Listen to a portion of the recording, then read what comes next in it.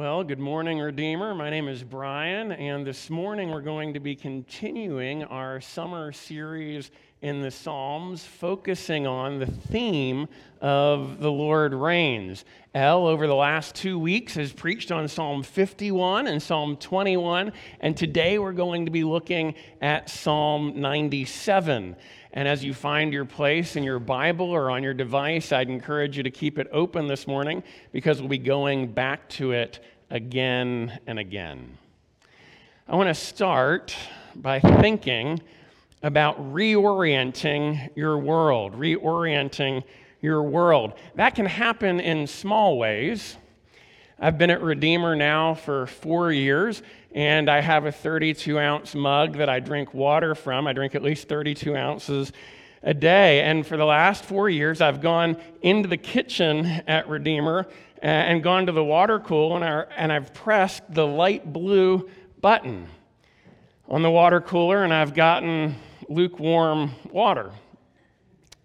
About 2 months ago, I walked into the kitchen and I saw the water cooler, and I recognized that there are actually 3 buttons on the water cooler.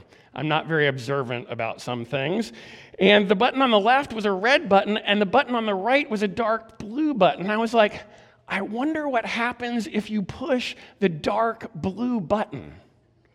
Cold water, right? Who knew? I'd been drinking lukewarm water for 4 years, and finding the dark blue button reoriented my whole world, right? Or reorientation can happen in movies. And I love a good plot twist, right? In the 2016 movie Arrival, Amy Adams plays Louise Banks, and Louise Banks is a linguist. And when 12 alien spacecraft land scattered across the world, the military summons Louise Banks to begin to communicate with the aliens. And so she begins to learn their language. And it's an unusual language. There are squiggles and splotches, but it always comes out in a circle. Their written language always comes out in a circle. It's a complete idea. They communicate all at once. There's no beginning and there's no end. And the movie develops an interesting premise. And the premise is this, that our language shapes the way we see the world. Our language shapes the way we see the world. And so as Louise Banks begins to learn this circular language, she begins to see the world circularly. It's no longer a linear chronological sequence of events, but now she sees the middle and the end and the beginning all at once. And here's the plot twist. The plot twist is that the movie is told from Banks' perspective. It's told all at once, beginning, middle, and end. And when you see that, it reorients the whole way that you see the movie. You go back and you go, oh, it was there all along. I just didn't see it. And so sometimes reorienting your world can happen in the movies. But maybe one of the most significant reorientations in our world happened in 1514 when Copernicus issued a little pamphlet. You see, for hundreds of years, society believed that the sun revolved around the earth. And Copernicus suggested that actually the earth revolved around the sun. And about 100 years later, in 1610, Galileo figured out how to magnify his telescope to 30 times magnification, and he could see Venus. And he saw stages of Venus that could only be explained by Venus revolving around the sun.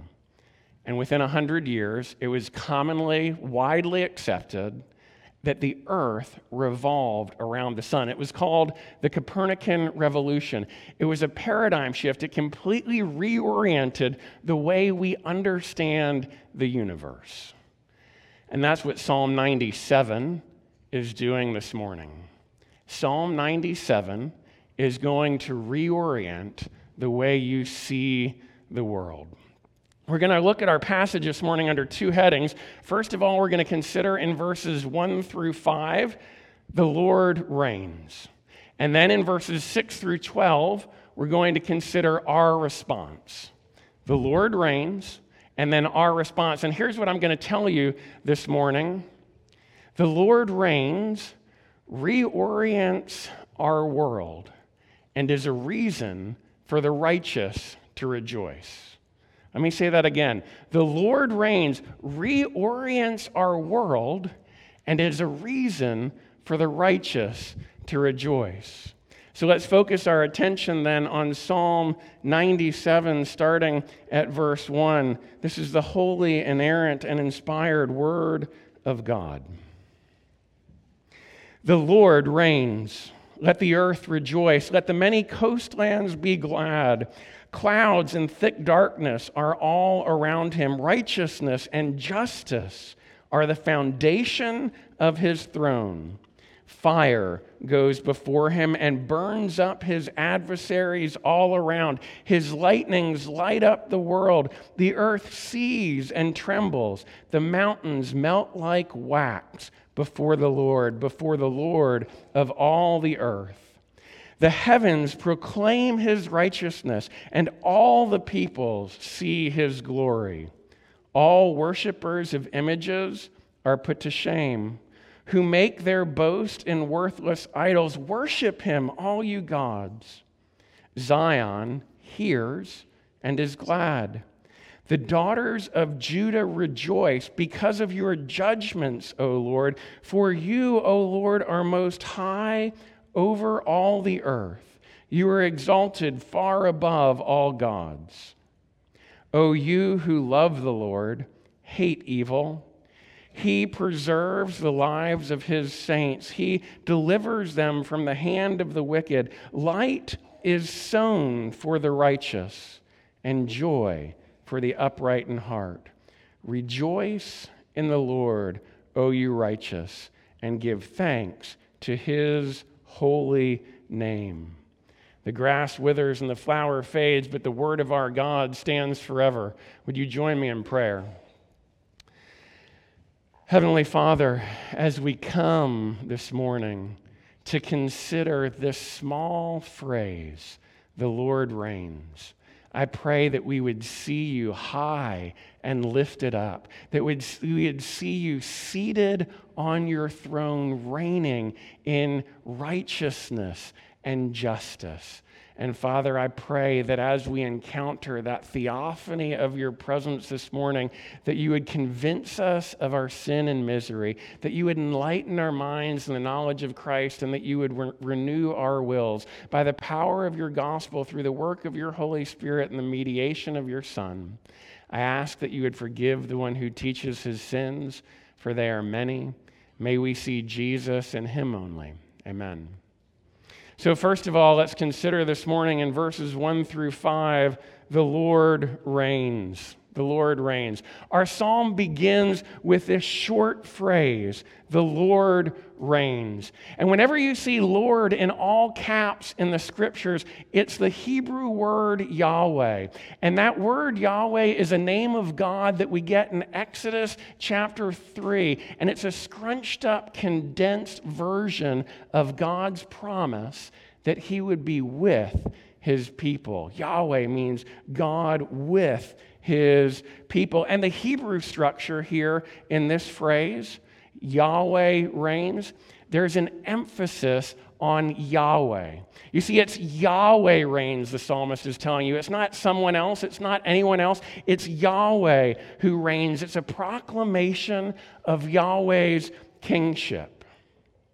Now, this exact phrase, Yahweh Malach, Yahweh reigns, only appears 4 times in the entire Bible. And yet, it is designed to reshape and reorient our world. And those 4 times come right here in this grouping of Psalms. As you have your Bibles open, flip back to Psalm 93 and verse 1. How does Psalm 93 begin? It's the Lord reigns. And then go to 96 and verse 10. And what do you see? Let it be said among the nations what? The Lord reigns, Yahweh Malach. Psalm 97:1 says what? It begins with what? Yahweh reigns, Yahweh Malach, the Lord reigns. Psalm 99:1 begins what? The Lord reigns, Yahweh reigns. And so these 4 psalms, along with Psalm 98, which mentions Yahweh as king, these 4 psalms, so now these 5 psalms are called the Yahweh Malach psalms. The Lord reigns.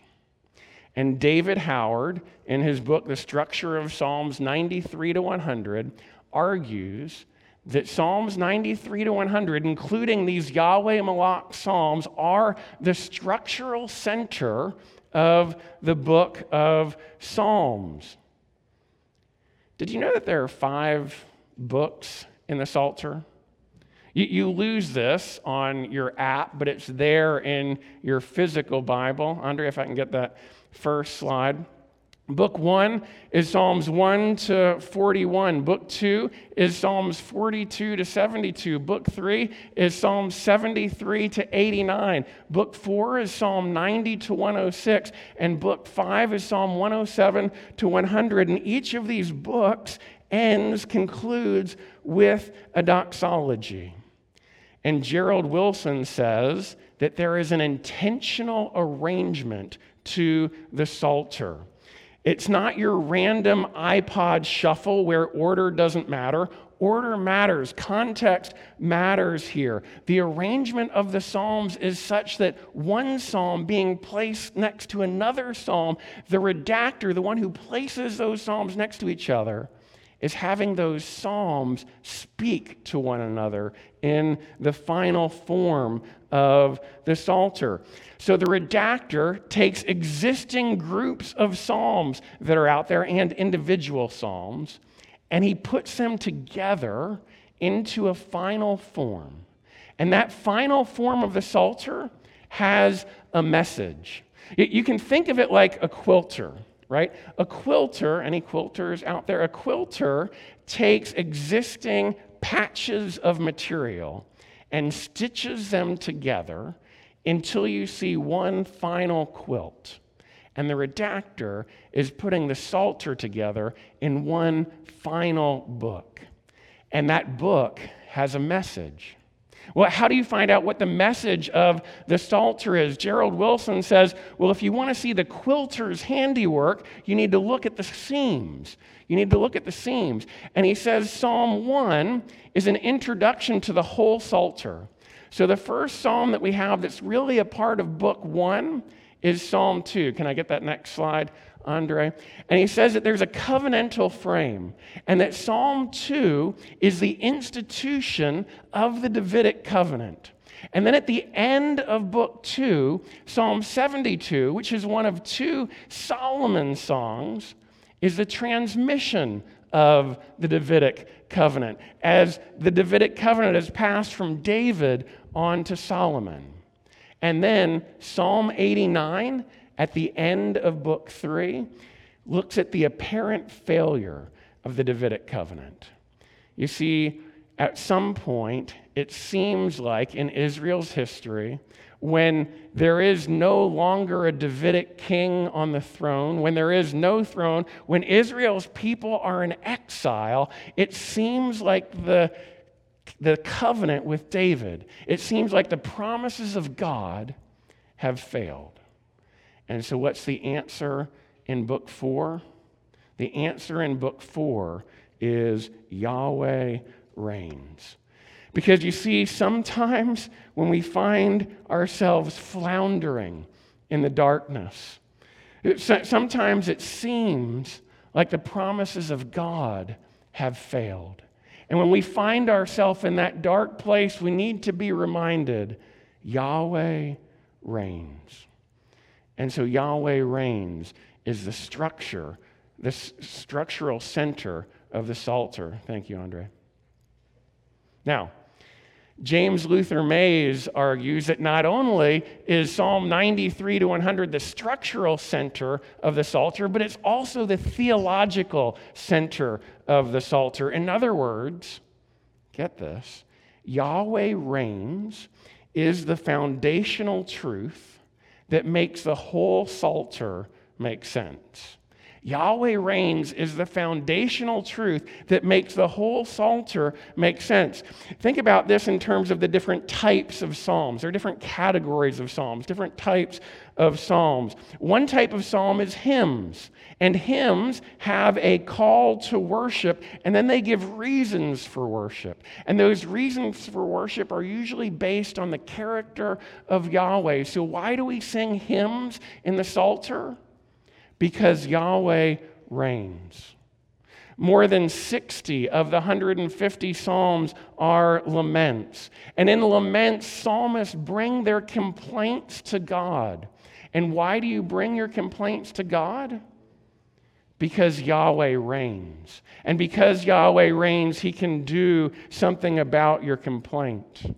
Or think about royal psalms like Psalm 21 that Al preached on last week. They're focused on the king, right? The Messiah, the anointed one. And they rejoice in the king's justice and righteousness and kingdom. Why sing a royal psalm, especially when there's no king on the throne? Because Yahweh reigns and a king is coming. What about wisdom psalms? Wisdom psalms tell us how we should live. Why should we live this way? We should live this, you're seeing the pattern at this point, right? I hope. Why should we live this way? Because Yahweh reigns. Or think about penitential psalms, like Psalm 51 that El preached on 2 weeks ago. Why should we confess our sins and repent? Because Yahweh reigns. In other words, in the Psalter, the people of God, the city of God, the king of God, and the law of God are all established because Yahweh reigns. We lament, we ask forgiveness, we cry out for help because Yahweh reigns. We exalt, we praise, we're filled with wonder and awe because Yahweh reigns. Yahweh reigns is the theological center of the Psalter. Without Yahweh reigns, there would be no Psalter. Without Yahweh reigns, the Psalter would fall apart. You can't overestimate the importance of this little phrase, these 2 words in Hebrew, Yahweh reigns. And then the psalmist begins to describe Yahweh's reign. And he describes God's presence, which is also known as a theophany, right? A physical manifestation of God's presence on the earth. He describes God's presence, and as he does, he draws on imagery from all throughout the Old Testament, from Isaiah 6 and Isaiah 40 to 66 and Habakkuk 3 and Exodus 19. And he's giving you this swirling kaleidoscope of images where God is on the mountain of Sinai, and he's giving his law, or he's high and lifted up on his heavenly throne, or he's giving grace to Israel, or he's bringing judgment to the nations. Psalm 97 it just reverberates. It's chock full of biblical language. For example, can I get that next slide, Andre? In Deuteronomy 4:11, and here in Deuteronomy, Moses is speaking to the second generation Israelites on the plains of Moab, and he's giving them a historical prologue. This is everything that God has done for you as he's brought you out of Egypt and through the wilderness to the promised land. And here Moses says, as he's recalling Mount Sinai, he says, and you came near and stood at the foot of the mountain. Now get this picture. While the mountain burned with fire to the heart of heaven, wrapped in darkness, cloud, and gloom. And I want to keep that up there and compare it to what we have in our passage this morning. So look first at verse 2. Clouds and thick darkness are all around him. Verse 2, we see that in Deuteronomy 4:11. He's wrapped in cloud and darkness, right? And this cloud and darkness point to the great mystery and awe and wonder of the presence of God. And then look at verse 3 in your text. The fire goes before him and burns up his adversaries all around. When Deuteronomy 4:11, the mountain burned with fire to the heart of heaven. This is a picture of God's judgment. God is a consuming fire in his holiness. And then look at verse 5 in our text. The mountains melt like wax before the Lord. And we have in verse 11, Deuteronomy 4:11, the mountain burned with fire, right? Now, mountains were a picture of stability and security. But in the presence of God, they're melting like wax. Thanks, Andre. And if that picture weren't enough, you add to it in verse 4 a lightning storm, a thunderstorm. Look at verse 4. His lightnings light up the world. When was the last time you saw a thunderstorm?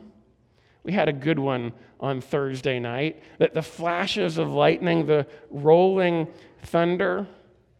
Now, that may not seem like much for us today in a world after electricity and after engines, but for an ancient person, before electricity and before engines, their world was relatively silent.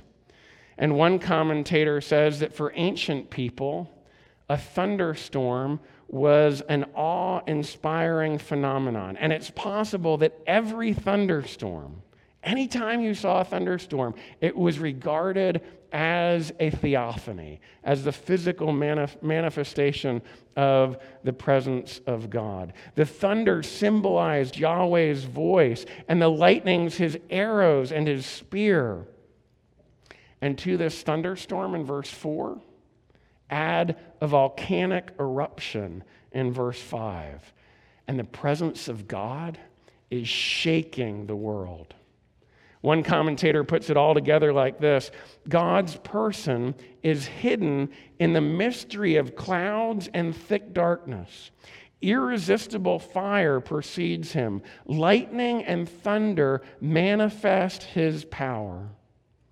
And how does the earth respond? At the sight, verse 4, the earth sees and what? It trembles. And verse 5, the mountains dissolve. Can you feel the power of God's presence? Can you feel the power of this theophany, the immense, unbridled power? But what's the shape of this power? What's the nature of this power, right? Power can cut either way. Power can be good or power can be bad. What's the shape of the manifestation of the power of God in this theophany? Verse 2. Look at verse 2. Righteousness and justice are the foundation of his throne. What's the essence of Yahweh's reign? What defines Yahweh's reign?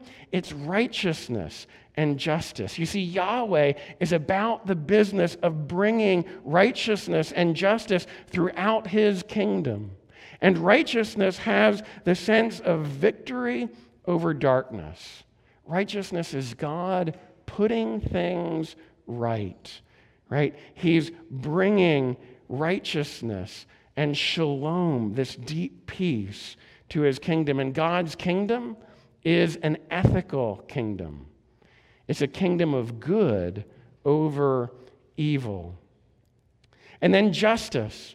Justice is the application of that righteousness to society. And how does that happen? It happens through legal judgments and decisions. So righteousness and justice are the foundation of his throne. And these two attributes are what God's kingdom on earth is founded upon.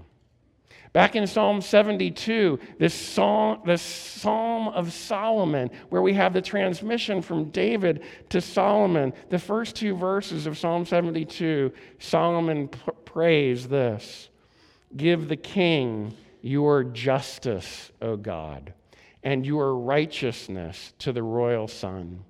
May he judge your people with righteousness and your poor with justice." You see, righteousness and justice create harmony in society. They bring shalom. They bring peace. They protect the weak. They restrain the strong. And when righteousness and justice are missing in Israel, the prophets come and they call God's people to task. Remember what Micah says in Micah 6:8? What does God require of you? To do what?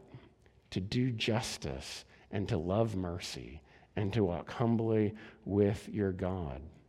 And in fact, it's actually the absence of righteousness and justice that lead God's people into exile. Righteousness and justice are the foundation of his throne. And as you marinate in that truth, and as you marinate in Yahweh's righteousness and justice, when you see his power and the foundation of his throne, Yahweh reigns takes on a whole new meaning. When we say Yahweh reigns, we're saying that righteousness will reign. We're saying that justice will reign. And we see this throughout the Psalter in Yahweh's roles as warrior and judge and benefactor and shepherd. He's a righteous warrior. He's a just judge. Yahweh is bringing righteousness and justice to the earth. And when that picture of Yahweh's reign lives in our sanctified imaginations, it doesn't just reorient your understanding of the Psalter. It shapes your whole world. You see, when there's a proclamation that Yahweh reigns in righteousness and justice, it demands a response. And your response will reorient your whole world. It will shape your mission, your identity, your destiny. It asks this question: do you belong to this kingdom? Or do you belong to another kingdom? What do you do with King Yahweh? Are you in or are you out? Are you for or are you against? Where does your allegiance lie? And that leads us then to our second part this morning. In verses 6 through 12, we see our response. So the declaration of Yahweh's reign in power and righteousness is a universal declaration. It's a universal declaration with a universal summons to rejoice. Look at verse 1. The Lord reigns, let the earth rejoice. You see, it's the whole earth. It's a universal declaration and a universal summons. It's the whole earth that's invited to rejoice in this declaration that Yahweh reigns. And to explain that further, the psalmist continues, let the many coastlands be glad. And coastlands could be translated distant shores. The idea here of coastlands is it's to the ends of the earth. This is a summons to the ends of the earth to rejoice. And then look at verse 4. The earth sees and trembles. Again, it's not part of the earth. It's the whole earth. It's universal. And what do they see? They see that theophany of cloud and darkness, of fire and lightning. They see the expression of the power of Yahweh's reign. And what's their response there in verse 4? And they tremble. They tremble. Verse 6, the heavens proclaim his righteousness. It's a universal declaration. And all the peoples, verse 6, and all the peoples see his glory.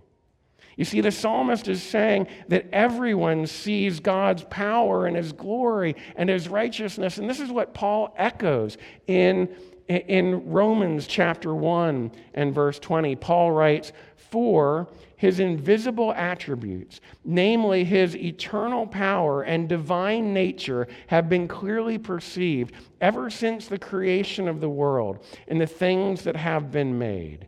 So they are without excuse. And to this universal declaration and this universal summons to respond, there are only two responses. There are two responses, and there are only two responses. The first response is in verse 7. They're the worshipers of images. And the worshipers of images make their boast in worthless idols. What does it mean to make their boast in? When you make your boast in, you're putting your trust in something. You're building your life on something. You're finding your meaning from that thing. This is what defines you. It's where your allegiance lies. And they are making their boast in worthless idols. Instead of Yahweh, who reigns in glory and power and righteousness, they're giving their allegiance to little impotent statues of wood or stone. But oh, brothers and sisters, we do this. We do it every day. We do it all the time. You see, these impotent idols aren't just idols of wood and stone. You see, an idol is really anything that you make your boast in. And you can make your boast in your accomplishment or in your family. You can make your boast in your career or your reputation or your wealth. What are you boasting in this morning? And what happens to these worshipers of images? It says they are put to shame. And the verb put to shame carries the idea of humiliation and failure and ridicule and dishonor and loss of face. And they're put to shame because their idols can't help them. You see, if you're building your life on anything but the true and living God, it will always let you down. Only the living God can save you. Only the living God can satisfy the deepest longings of your heart. And did you notice the first word in verse 7? It's all. All worshipers of images are put to shame. In other words, if you're boasting in worthless idols, shame is inevitable. It may not come tomorrow or next week or next month, but it is coming. The psalmist is saying, if you're putting your trust, if you're boasting in worthless idols, that's how your story ends. It ends with shame. But the second response that we see in our text starts in verse 10, and it's those who love Yahweh. It's the lovers of Yahweh. And how do they respond to this universal declaration that Yahweh reigns and this summons to rejoice? Look there at verse 8. Zion hears and is glad, and the daughters of Judah rejoice. And why do they rejoice? Keep reading verse 8. Because of your judgments, O Lord. They're rejoicing because of God's judgments. Now, judgments is the same word that we've already seen in our text. Do you know where? It's back in verse 2. The word that's translated justice, right? When we saw that righteousness and justice are the foundation of his throne. So why not translate it justice here? Why translate it judgments? Well, because it's plural. And in English, if we say justices, we're looking for somebody who's sitting on the Supreme Court somewhere, right? So the translators here go with judgments. But judgment still carries the same idea of justice, right? It's still applying God's righteousness in the world. One of the blind spots in American evangelicalism, and it's one of my blind spots too, it was for a long time. I have other blind spots now. I'm not sure what they are. If I did, they wouldn't be blind spots anymore. But one of the blind spots of American evangelicalism has been to think about the kingdom of God as something that is exclusively individual and spiritual. It's concerned really only with private, personal salvation. It's concerned with getting people to heaven alone. But it isn't terribly concerned with the injustice in the world. That's something for the civil magistrate. And I think that translations, English translations like this, feed that blind spot. And I'm not saying here that there's a better way to translate it. This is the best that we can do. But just remember, as you read your English Bible, whenever you see judgment, it carries the same weight as justice. It's still applying the righteousness of God to society, right? Judgments and justice, it's the same Hebrew word. And so lovers of Yahweh rejoice because of God's justice, verse 8, and they also rejoice because Yahweh reigns. Look at verse 9. This is essentially what verse 9 is saying. For you, O Lord, are most high over all the earth. You are exalted far above all gods. Yahweh reigns. He's exalted over all the earth and over all gods. And these lovers of Yahweh, verse 10, are also described as saints, verse 10. And they're described as the upright in heart, verse 10. And then 2 times in verses 11 and 12, they're described as righteous. They're described as righteous. Why are they described as righteous? Well, Greg Beale has written a book entitled We Become What We Worship. And he argues exegetically that as we worship idols, we become more and more like them.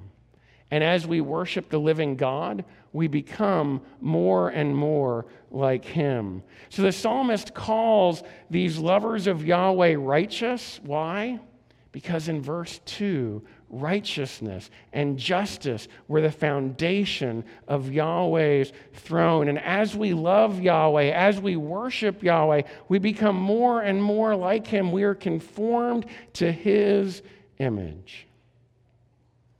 So, to the universal summons to rejoice in verse 1, lovers of Yahweh respond with rejoicing in verse 8.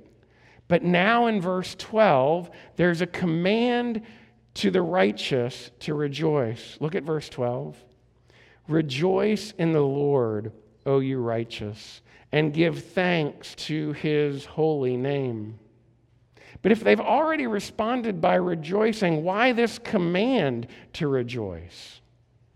Well, you see, rejoicing isn't a one-time act. It's not a one-time response. It's an ongoing pattern in the Christian's life.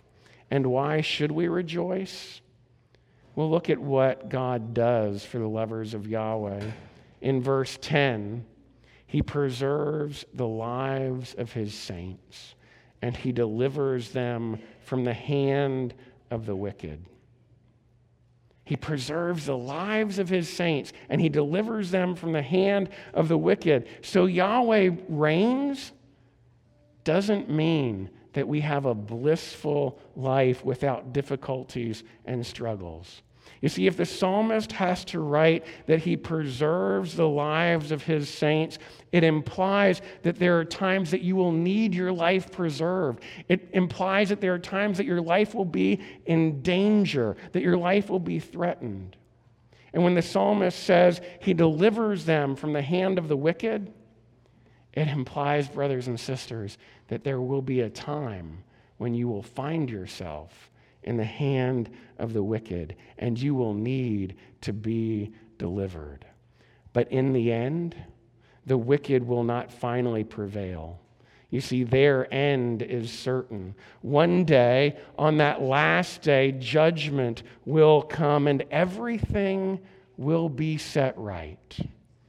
But in those times in between, in those seasons of distress, do you know what God is doing for the righteous?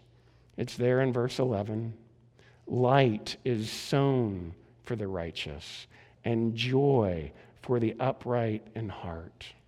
And this is the divine passive. God isn't mentioned, but he's the one at work. God is sowing light and joy like little seeds, and he's watering them, and he's nurturing them, and they're growing. He's sowing light in the darkness. He's sowing joy in the midst of the despair. And that glimpse of the light in the darkness, when that light breaks through, you get a small taste of the kingdom of God in a world where wickedness and oppression still reside. And that glimpse of light brings just a hint of joy. And then hope begins to build as we wait for the final demonstration, the fuller demonstration at the end of time for Yahweh's kingship on earth. You know, Jesus talks about the kingdom. He mentions the kingdom 124 times in the Gospels. He says kingdom of God 53 times in Mark and Luke, and the kingdom of heaven in 32 times in Matthew. And do you remember how he teaches his disciples to pray? He says, "Our Father who art in heaven, hallowed be your name. Your kingdom come." Why is Jesus talking about the kingdom all the time? Because he is the king, and he's announcing that the king has come. You see, Jesus inaugurates the kingdom of God on earth, and when he came, we beheld his glory, according to John 1. And that glory recalls and echoes the power and glory and righteousness of Psalm 97. And with Jesus' death and resurrection, he brings the overlap of the ages, the now and the not yet, the first fruits of the new creation. The kingdom of God has come and is coming. We see it now only in part. But one day we will see it fully. We will see it fully. And so, for now, we wait. And as we wait, we'll experience turmoil and trouble, disaster and disease and death. And oh, brothers and sisters, those are times to weep. We weep when we lose a brother or a father to senseless gun violence.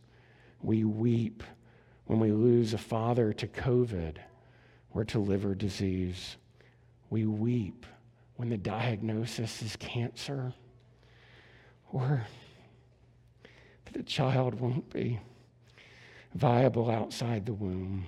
And so we weep because it seems like hatred reigns, and it seems like violence reigns, and it seems like death reigns. It seems like disease reigns, and these are times to weep. But I want to sow a seed of light and joy. You see, there is a time that's coming when we can say with the elder in Revelation chapter 5, "Weep no more. Behold, the Lion of the tribe of Judah, the Root of David, has conquered, so that he can open the scroll, and we'll see the Lamb standing as though he had been slain. And he'll go and he'll take the scroll from the right hand of him who is seated on the throne. And when he takes the scroll, the 4 living creatures and the 24 elders will fall down, and they will sing a new song, saying, 'Worthy are you to take the scroll and to open its seals, for you were slain, and by your blood you ransomed people for God from every tribe and language and people and nation. And you have made them a kingdom and priests to our God, and they shall reign over the earth.'" Do you see that? Because Yahweh reigns, Jesus reigns. And because Jesus reigns, one day, when he comes back, right, we will reign. And how is it that we'll reign? John says in Revelation 19, "Then I saw heaven opened, and behold, a white horse, and the one sitting on it is called Faithful and True, and in righteousness he judges and makes war. And his eyes are like a flame of fire. And the armies of heaven are following him on white horses, and out of his mouth comes a sharp sword which strikes down his enemies, and he will rule. For his name has been written that he is the King of kings and the Lord of lords." And then we'll hear a multitude saying together in a loud voice, "Hallelujah, for the Lord our God, the Almighty reigns. Let us rejoice and exalt and give him the glory, for the marriage of the Lamb has come, and his bride has made herself ready. And she's clothed in fine linen, bright and pure. And the fine linen is the righteous deeds of the saints." And the angel says, write this, "Blessed are those who are invited to the marriage supper of the Lamb." And he said to me, "These are the true words of God." Brothers and sisters, if you are in Christ this morning, you have been invited to the wedding supper of the Lamb. I want to close by going back to arrival. Remember the premise? Our language shapes the way we think the world, the way we see the world. Our language shapes the way we see the world. And as Louise Banks learns this circular language, she begins to think circular. She sees her story all at once. She has memories of the past and the future in her present. And those memories of her future reorient her understanding of the world. If we can hold that picture in Revelation 19 as a memory of our future in the present, when that becomes real to our heart, that memory of your future will reorient your whole world. Christian, that is your destiny. The Lord reigns is your future. It's how your story ends. And that, my friends, is reason to rejoice, even in the midst of darkness. You see, the Lord reigns, reorients our world, and is a reason for the righteous to rejoice. You think about that. In the name of the Father, and of the Son, and of the Holy Spirit, would you pray with me? Heavenly Father, would you teach us to have eyes of faith and to reorient our lives around the certain future that is ours in Jesus, when you reigning in righteousness and justice will come fully on this earth, and then we will rejoice. Would you teach